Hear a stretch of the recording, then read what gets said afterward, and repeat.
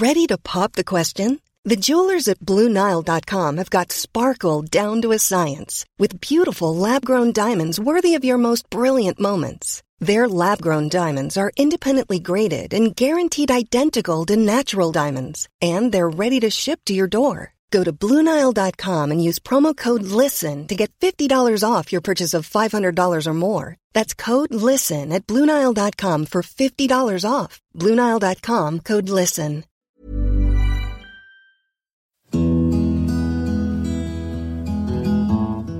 The battles of Menin Road and Polygon Wood had advanced the Allied line a couple of thousand yards, give or take. By comparison to early operations throughout the war, the fighting had been almost easy. Coming on the back of earlier battles of Messines and Pilcombe Ridge, the twin blows of Menin Road and Polygon Wood had left the Germans battered and in some disorganisation. One more push and the Allies would take the final ridge before the ultimate target of this offensive would be laid out before them, Passchendaele. But it was getting late in the season. If Passchendaele was going to be taken, it would have to be before the rains came. But before they could take Passchendaele, they would have to take Brunswick Ridge.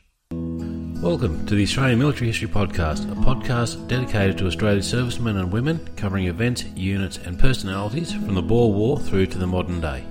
G'day everyone, and welcome back to the third and final instalment of the 3-episode series covering the Australian role during the Third Battle of Ypres. If you're tuning in for the first time, then can I suggest you go back and listen to the previous 2 episodes to get a better idea of how we got to this point. The previous battles of Menin Road and Polygon Wood had involved troops from the 1st Anzac Corps. These troops are still in place, and because of the comparatively light casualties suffered, they were good to go again at Brunswick Ridge. The big excitement of this battle was the fact that the 2nd Anzac Corps was going to be joining in as well. Up to this point, whenever an Anzac Corps went into a fight, they would have other troops on their flanks, but this was going to be the first time where an Anzac Corps would have another Anzac Corps going in to fight alongside them. 4 of the 5 Australian divisions would be fighting side by side. Now I realise that some of you don't have a military background, and so all this talk of corps and divisions may be a bit confusing. You may have heard of the Australia Corps, and so the 1st and 2nd Anzac Corps don't make a lot of sense. But at this point, at the end of 1917, Australian and New Zealand troops were not all in one corps. In reality, the entirety of the Australian troops were not even in the same army. The Australia Corps would not come into existence until 1918. So now we're totally confused, eh? I'll break it down for you as quickly and simply as I can. First up, when Australia first went to war, it raised one division. This division was the 1st Division, and it was the force which landed at Gallipoli. Then, due to the number of men signing up, a 2nd Division was created, and they went to Gallipoli about halfway through. After Gallipoli, there was such an overabundance of troops that it was decided to expand to 5 divisions of Australians and 1 New Zealand division. The experienced battalions were divided up so each new battalion would have a mix of experienced blokes and a few new fellas. All up, there were 60 battalions making up 5 divisions. These 5 Australian and Kiwi divisions were split into 2 corps. 1st Anzac consisted of the 1st and 2nd divisions and the New Zealand division, while the 2nd Anzac consisted of the 4th and 5th divisions. No, I didn't forget about the 3rd Division. They would be formed in England and would join 2nd Anzac in 1917. The Light Horse is a completely different beast and for our purposes had no part in either corps. Now remember, at this point Australians were just another part of the overall British Army, to be dispersed as the British commanders saw fit. So 1st Anzac were assigned to the British 2nd Army, while 2nd Anzac went to the British 5th Army. And finally, just to confuse everything, when 2nd Anzac arrived in France, the New Zealand division was transferred from 1st Anzac to 2nd, and the 4th Division went to 1st Anzac. And that, my friends, is military organisation in a nutshell. So, what led to that diversion? Oh yeah, 2 corps fighting side by side. In general, during the war to this point, an Australian division would go into the line and would subsequently be replaced by another Australian division, meaning they had never really had other Australians on their flanks. There had been a few occasions when the British or other forces on that flank hadn't performed well, Bullecourt for example, which had led to difficulties. But now, not only was there an Australian division on one flank, there was a whole corps of their countrymen. It was a great comfort. Adding to the sense of confidence going into the attack at Brunswick Ridge was the comparative ease of the victories at Menin Road and Polygon Wood. The creeping barrages had been near perfect. The tactics of the attacks had worked out beautifully. It really did feel like that after the disasters of 1915, 1916 and early 1917, The Nobs had finally figured out how to wage war in the technical age. Limited objectives, which could be taken while still in range of artillery cover, to then consolidate the position and bring the guns forward before the next limited step was launched. If they could keep it up, then they could keep the Germans off balance, and maybe, just maybe, before the weather set in, they could deliver a knockout blow and the war would be done. This wasn't just wishful thinking on the Allies' behalf. By the Germans' own admissions, after Polygon Wood, they were in some degree of disarray, some hardly knowing exactly where the front line was. On the 28th of September, the 30th Battalion advanced post in front of the butte saw a group of Germans in a shell hole only a matter of metres to their front. Believing this was the advanced group of an attack, they fired an SOS flare, but the Germans threw up their hands and 2 officers and 63 men surrendered. They explained that they had gotten lost searching for their own unit and had taken shelter in the crater, unaware they were almost in the Australian line. Things had gone well, but Polygon Wood itself was not an important patch of ground. It was just a patch of ground on the way to the important feature of Broadside Ridge. The ridge ran almost directly north and had been in German hands since seizing it from the British during Second Ypres in 1915. Possession of the ridge gave the Germans perfect observation over the entire salient. It had always been the intention for 2nd Anzac Corps to make the Australian contribution to this attack. Generals Birdwood and White had thought that by this stage 1st Anzac would be just about done in, based on the experience on the Somme. But they had come through in good shape, and so it was decided to leave them to make the third attack. But what to do with 2nd Anzac? It was decided that 1st Anzac and the British 5 Corps should shuffle around a little, creating a gap between the two. 2nd Anzac was slotted into this gap to the north of 1st Anzac. 2nd Anzac would be tasked with the capture of Gravenstafel Spur, on the left flank of the ridge. From here, it was felt that after the entire ridge had been secured, 2nd Anzac would then be in position for the main show, the advance on the village of Passchendaele. The date of the attack on Broadside would depend on how quickly the men of 2nd Anzac could be brought up and make their preparations. Initially, it was proposed for 6th of October, but the heads were starting to get a bit nervous in regards to the weather. Even the couple of light falls of rain they'd had over the last couple of weeks made the mud a bit of a problem. But it dried out fairly quickly and didn't hamper operations in any way.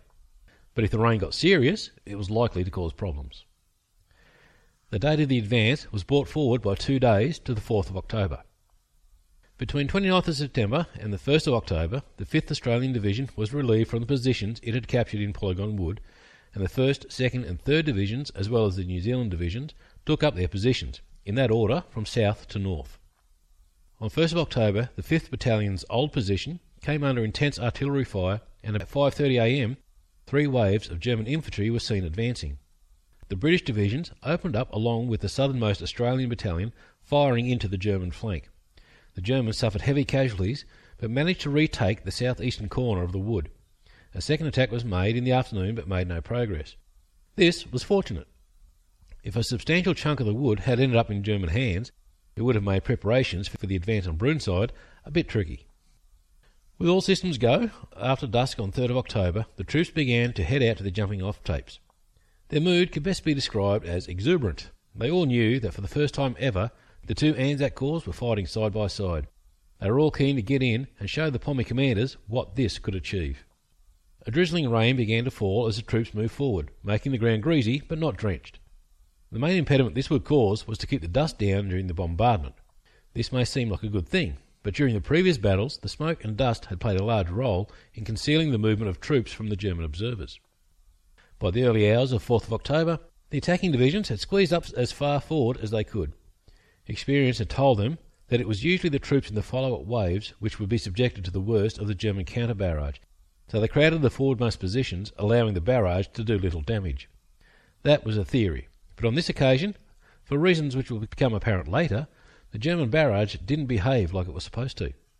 An observer wrote, quote, "At about 5:20 a yellow flare went up on Broadside Ridge, instead of a white as heretofore.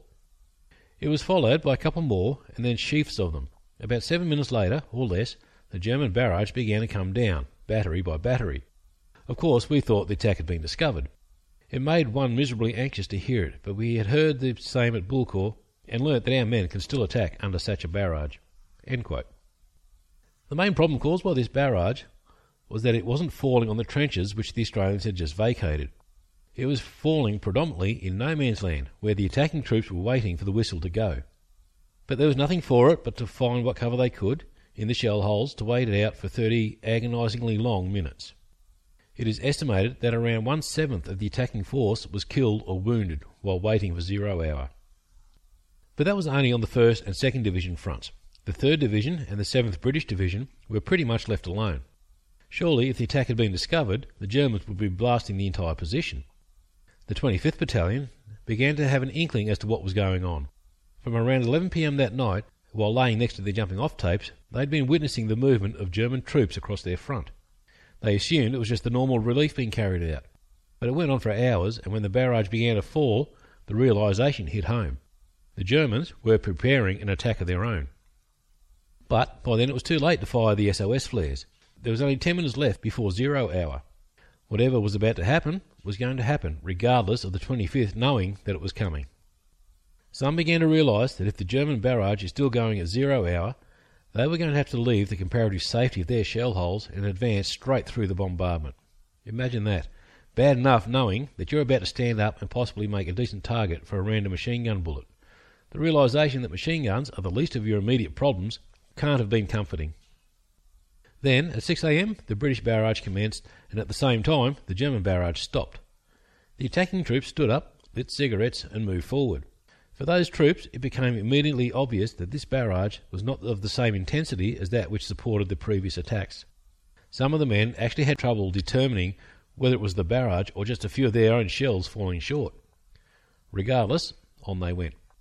After covering about 150 yards, the men of 1st Anzac saw, in the dim light, a line of troops rising from the shell holes right across the line. Some were a bit unsure about what was going on, but most clued on pretty quickly. This was the commencement of a German attack. There's only one thing to do on these occasions: get in the first blow. An Australian officer described it, quote, "The men blazed at once from the shoulder. One Lewis gunner on the left centre got down at once and opened fire. The Australian lines did not stop for a moment. The Germans fired a few scattered shots and ran at once. Some of our chaps shouted, 'They're our own chaps, don't fire.'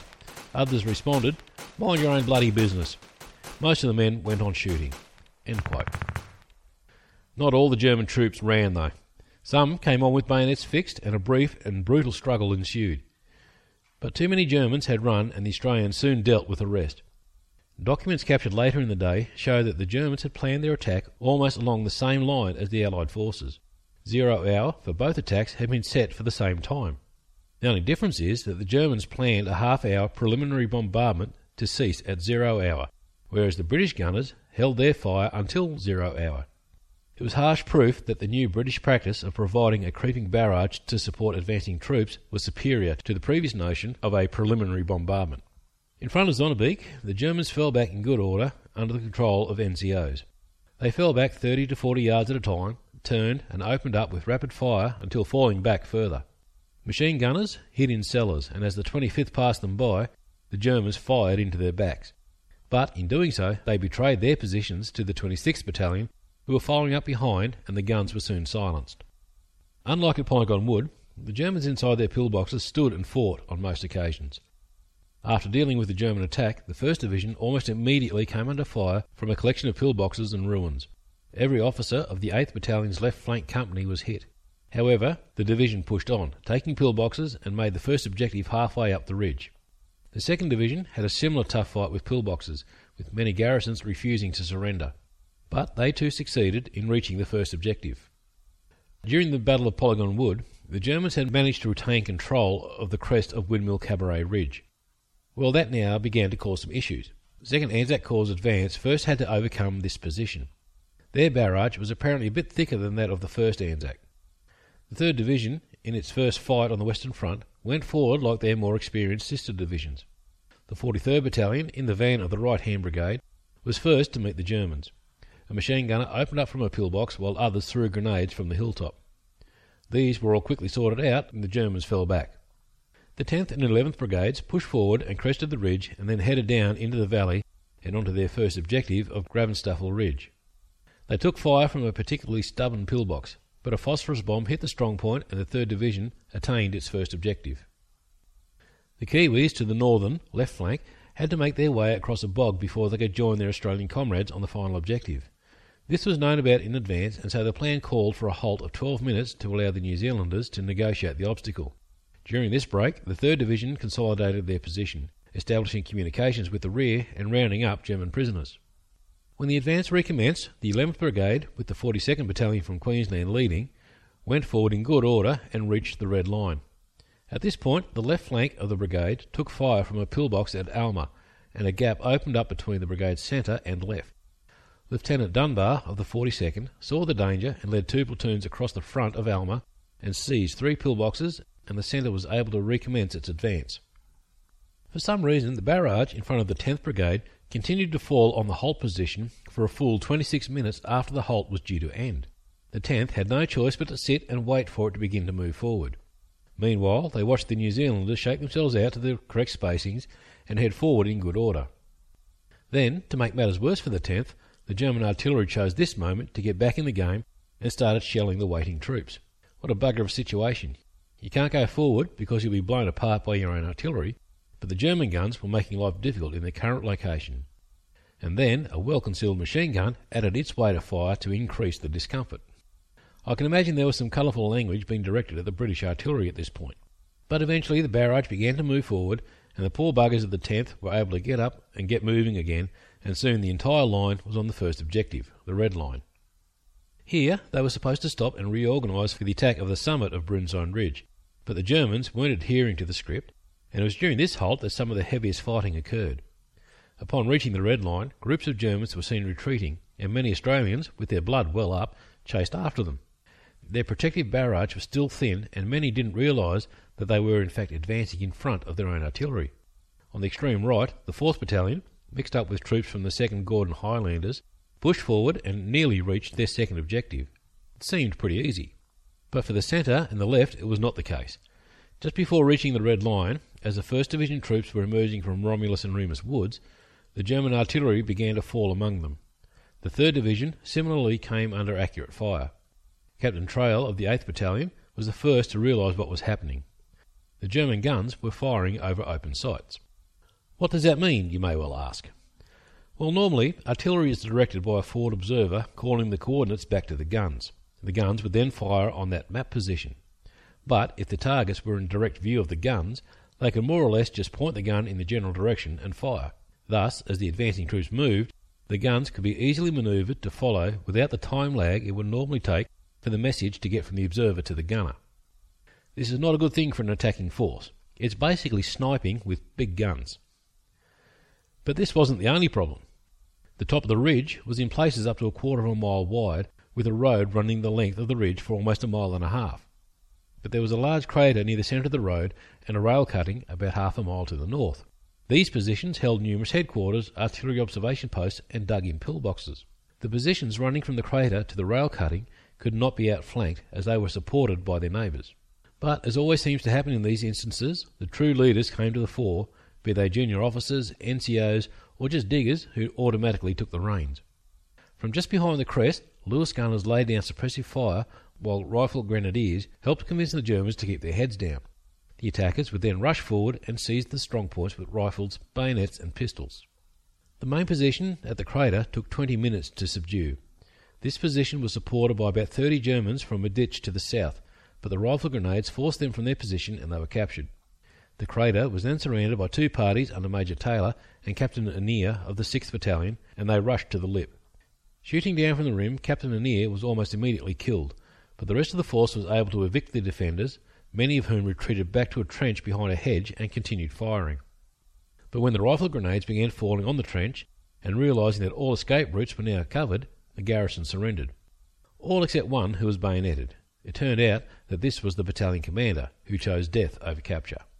Meanwhile, a few hundred yards to the north, those guns firing over open sights were still causing trouble. Captain Trail and Lieutenant Hickson led some troops of the 7th and 8th Battalions to the guns, which ceased firing as soon as the troops got close. But the guns were guarded by entrenched machine gunners and infantry with bombs, as well as the ever-present pillboxes. As occurred down at the crater, Lewis gunners and rifle grenadiers laid down suppressive fire while the main parties edged their way forward. They managed to get so close that German bombs were actually falling behind them. They rushed forward and routed the garrison. It turned out that this was the artillery headquarters, and most of the defenders had been shot in the taking thereof. Lieutenant Hickson was awarded the Military Cross for his actions. His citation read, quote, "For distinguished gallantry during the attack on Burnside Ridge, east of Ypres, on 4th of 10th, 17. This officer was in command of a company throughout the operation and led them with unerring skill and judgment. His calm, thoughtful action during one period of the attack undoubtedly saved many lives. Seeing his flank company held up by machine gun fire, he immediately swung a portion of his line to assist and personally went forward with his revolver, shot 4 of the gun team and captured the remainder of the gun, thus allowing the line to reform and advance." End quote. Lieutenant Hickson joined as a private in October 1914 and survived the war, but died on 18th of April 1920. Unfortunately, I'm unable to tell you the cause of death because all I've managed to find is his funeral notice, which only gives details of the funeral. I always find it particularly sad that blokes who survived 4 years of the most destructive war the world had seen up to that point died shortly thereafter. In front of the 2nd Division, the barrage had been a bit denser, but when the troops saw Germans retreating from the Red Line position, in places they pushed through their own barrage in pursuit. A few men turned the recently captured field guns around and tried to use them against their former owners. Sniper fire soon forced the Australians to take cover. At this point, observers from the 8th Battalion noticed German reinforcements rushing towards the 21st Battalion section of the line. From their position on top of the ridge, the observers were able to signal directly to the supporting artillery, who dropped a barrage on the assembly area and broke up the counterattack before it began. The German counterattack was part of a reorganised German defensive strategy. During the Battle of the Somme in 1916, the Germans held large numbers of troops in the front line, with counterattack immediately behind. At the Somme, this proved to be a problem as it meant that all these troops were subjected to the preparatory bombardment. As a result, they had adopted a defence-in-depth strategy throughout the early part of 1917. This involved maintaining a small number of troops in the front line, with the counterattack troops further back. Thus, fewer troops were subjected to the bombardment, and those who survived could then disrupt the Allied advance, but were not expected to defeat the attack themselves. If the position was taken, the counterattack could go in, relatively unscathed, and evict the battered remnants of the Allied attack.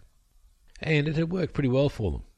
But after the losses at Menin Road and Polygon Wood, it became apparent to the German command that this strategy didn't work against a creeping barrage with limited hops to seize objectives, secure them, and then move on at a later date.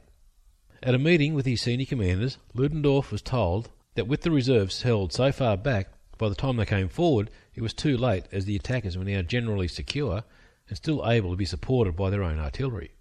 So, prior to the 4th of October, Ludendorff reluctantly agreed to have reserve battalions close to the line to expedite the counterattack. Under its first true test, you'd have to say the results were mixed. They hadn't managed to expel the attackers from the Red Line, but they did manage to disrupt the preparations for the next stage, although, it has to be said, not by a great deal. By the time the second hop was due, most of the Anzac and British battalions were more or less ready to go. Most of the troops who had overshot the mark had been brought back, except for some of the men of the 4th who had been mixed up with the Scots. Captain Judge advised the colonel that he would order those men to take cover in shell holes to avoid the barrage. At 8:10, after 4 minutes of intense shelling, the second stage got underway. The 1st and 2nd Divisions almost immediately crested the ridge with little opposition. The view laid out before them must have seemed unreal. Since May of 1915, the ridgeline had marked the end of what the Allies could see to the east. Their part of the world at that stage was devoid of vegetation, shell blasted with all the detritus of war scattered about. By contrast, the eastern side of the ridge had seen very little destruction since it was first fought over in the early months of the war. The diggers were now presented with mostly green fields, with only the occasional shell hole, a light scattering of trees which still had leaves on them, and even cows grazing. Off in the distance, they could even see the spire of the church at Passchendaele. It's sad to think that those green fields would soon become the waterlogged wasteland that most people associate with the Battle of Passchendaele. Tens of thousands of men would die down there in the coming months in what most Great War veterans would say was the worst conditions of the war. But at this point, those green fields must have filled the troops with hope and optimism. To the right of the Australians, on the southern flank of the battle, the British 7th Division's second objective was the Indre Plateau. The main Burnside Ridge runs basically north-south, but at the Indre Plateau it turns to the east at about 80 degrees. Possession of the plateau allowed the British to occupy the bottom of an L-shaped battlefield, which meant they could now hit the German defenders in the front of the 1st and 2nd Australian Divisions from the side, as well as German reinforcements who were moving into the battle. For the non-militarists out there, this is known as enfilade fire. There's very little a defending force can do against enfilade fire, particularly if it's coming from high ground. The 1st and 2nd Divisions advanced down the slope. The 24th Battalion was making its way towards a hedge which the intelligence maps had identified as a German headquarters. It was indeed the HQ of the 5th Guards Grenadiers, but as they were advancing, their artillery dropped white smoke shells to indicate that the objective had been reached. The 24th had to let the HQ staff escape. Both divisions dug in on their objectives, only being troubled by snipers who took a heavy toll on officers and NCOs. In the official history, Bean states that the stretcher bearers were also sniped.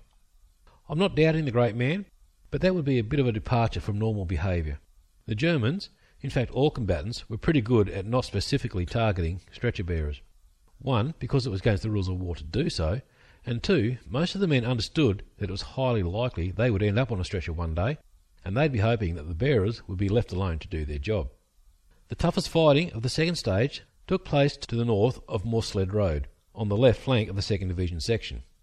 Leading the 7th Brigade was the 26th Battalion of Queenslanders and Tasmanians. Their objective was a line from the village of Broonside north to a rail junction. Early on in the second stage, the battalion passed through an old church cemetery, and at that point they were fired on by machine guns situated in Daisy Wood, a couple of 100 yards to the front. Lieutenant MacDonald was killed, and the advancing troops wavered until Captain Smith took command and got the men advancing again.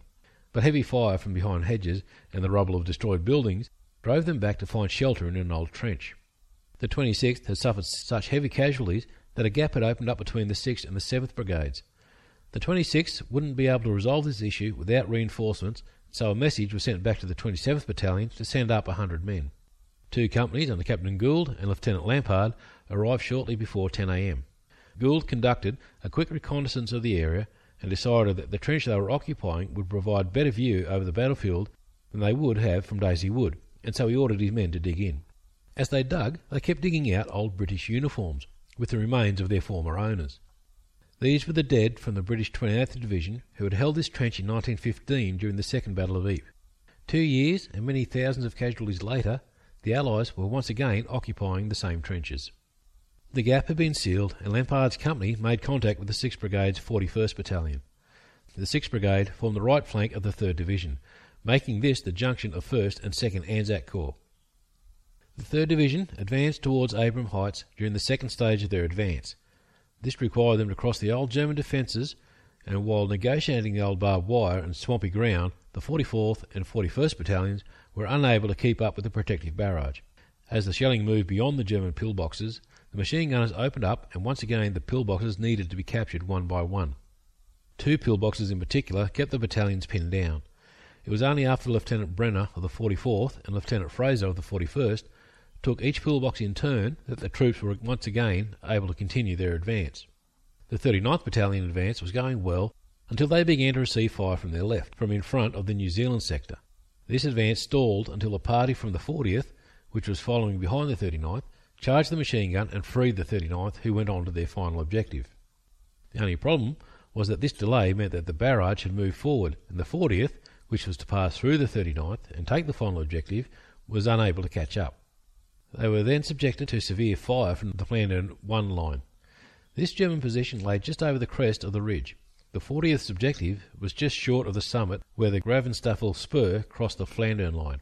The German trench was totally destroyed, but still they managed to pour a withering fire from 10 machine guns located in the trench and supporting pillboxes.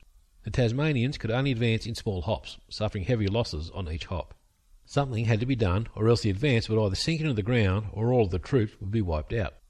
Captain Ruddock saw that if he could lead a company from the left flank into the New Zealand sector, he'd have decent cover from which to lay down suppressing fire.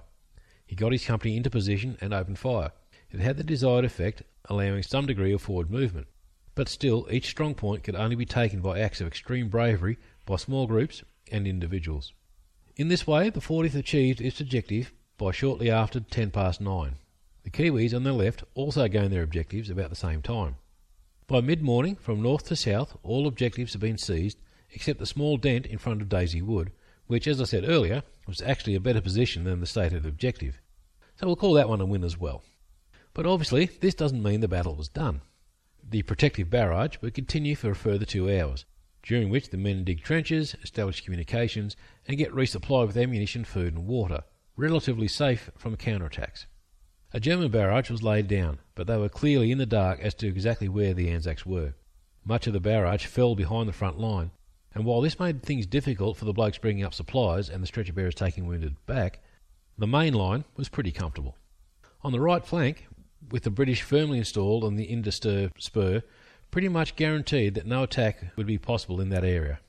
But further to the north, some attempts were made to dislodge the Allies, but all were beaten off, particularly from the position overlooking Daisy Wood. Turns out that was actually a very strong position. On the 41st Battalion's front, a group did manage to establish themselves in some old trenches about 200 yards away. From there, they were able to subject the Australians to accurate fire. According to a witness on the spot at the time, Lieutenant Skews, formerly a miner from Charters Towers, said, bugger it, we'll go out and stop this. He led a group out and worked their way towards some shell holes about 50 yards short of the Germans. Then Skews said, damn it, we'll give it a go. Get ready to charge. He gave the signal, and as his men sprang up from their holes, shouting for all they were worth, the Germans also jumped up and ran away, pursued by Skews' men firing from the hip. When they returned to their positions, Lieutenant Butler noticed Skews wasn't with them. He went back out and found Skews was dead. He tried to move Skews' body into a shell hole, but was wounded in the process. Other counterattacks were launched throughout the day, but the Germans were in disarray. Remember that at 6 that morning, they thought that this was going to be a day where they were the ones doing the attacking. They never expected to be on the receiving end and to very quickly to turn from an offensive fight to a defensive fight. Troops who thought they were going to reinforce the leading battalions were now having to go in against strong positions which at the start of the day had belonged to them. At one point, while a battalion was massing for its attack, observers in front of Daisy Wood called in artillery and many of the troops stood and tried to run. But mounted officers slightly further back just rounded them up and sent them in again. The Germans' resolve had obviously taken a serious hit. None of the counterattacks seriously threatened the Allied lines. So you may ask the question, why didn't the Allies keep pushing against an enemy which was obviously as shaky as they had ever been during the war? Surely now was the time to land the knockout. Unfortunately, this wasn't possible because the advance had now reached the extreme range of the supporting guns. In the 3rd Division sector, some of the shells were falling short, dangerously close to the troops. Any advance would have to be conducted without artillery cover. That could possibly risk all the gains made up to that point. And let's face it, everybody knows that in World War I, you don't advance without artillery. So all that could be done was to consolidate while the guns moved forward again, and all the necessary preparation for the next phase was carried out. Brunside was probably the most important of the battles leading up to the final attack on Passchendaele. It had succeeded in shifting the Germans from one of the strongest positions in Belgium. It had rocked the confidence of the German troops and their commanders. These 3 battles of Menin Road, Polygon Wood and Brunside Ridge had pushed them back with ease, and there seemed very little they could do to stop them. Even altering the defensive strategy by putting more troops in the front line had only resulted in those troops being overwhelmed. Their carefully laid out defensive in-depth system was in disarray. In fact, most of that defensive system was now on ground held by the Allies. Quite a few senior commanders would have been sweating bullets. They needed something to turn their fortunes around. They needed help from the heavens. And they got it. The autumn rains began shortly after the victory at Brunside. These lovely, fresh green fields the troops saw when they crested the ridge soon turned into sodden wasteland and the Allied offensive bogged down. The following battle for the village of Passchendaele would become a byword for horror, misery and a waste of lives. And we will cover that in a later episode. But for now, I think 3 fairly heavy episodes on World War I is enough. A great victory had been won by the Australians with the Kiwi and British brothers. The 1st Division had suffered 2,448 casualties, killed, wounded and missing. The 2nd, 2,174, while the 3rd, in its first fight on the Western Front, suffered 1,810. That's 6,432 casualties. Add to that the 1,853 New Zealanders and the 5,500 British, and you get an idea of what even an easy victory cost. But despite that, the 3 battles we've covered led to a feeling of confidence and hope among the Allied armies, a feeling they wouldn't see again until August 1918. Hope you enjoyed that episode. If so, feel free to leave a comment on the website at AustralianMilitaryHistoryPodcast.com or on Instagram under AMH Podcast or on Facebook. Also, apparently leaving a review on iTunes helps more people to find the podcast, so it'd be very much appreciated if you can head over to iTunes and leave a review and a comment so that more people can learn about the amazing history of Australia at Arms. And remember, if there's any aspect of our military history which you would like to hear about, drop me a line at amhp.media@gmail.com. And thank you for listening to the Australian Military History Podcast.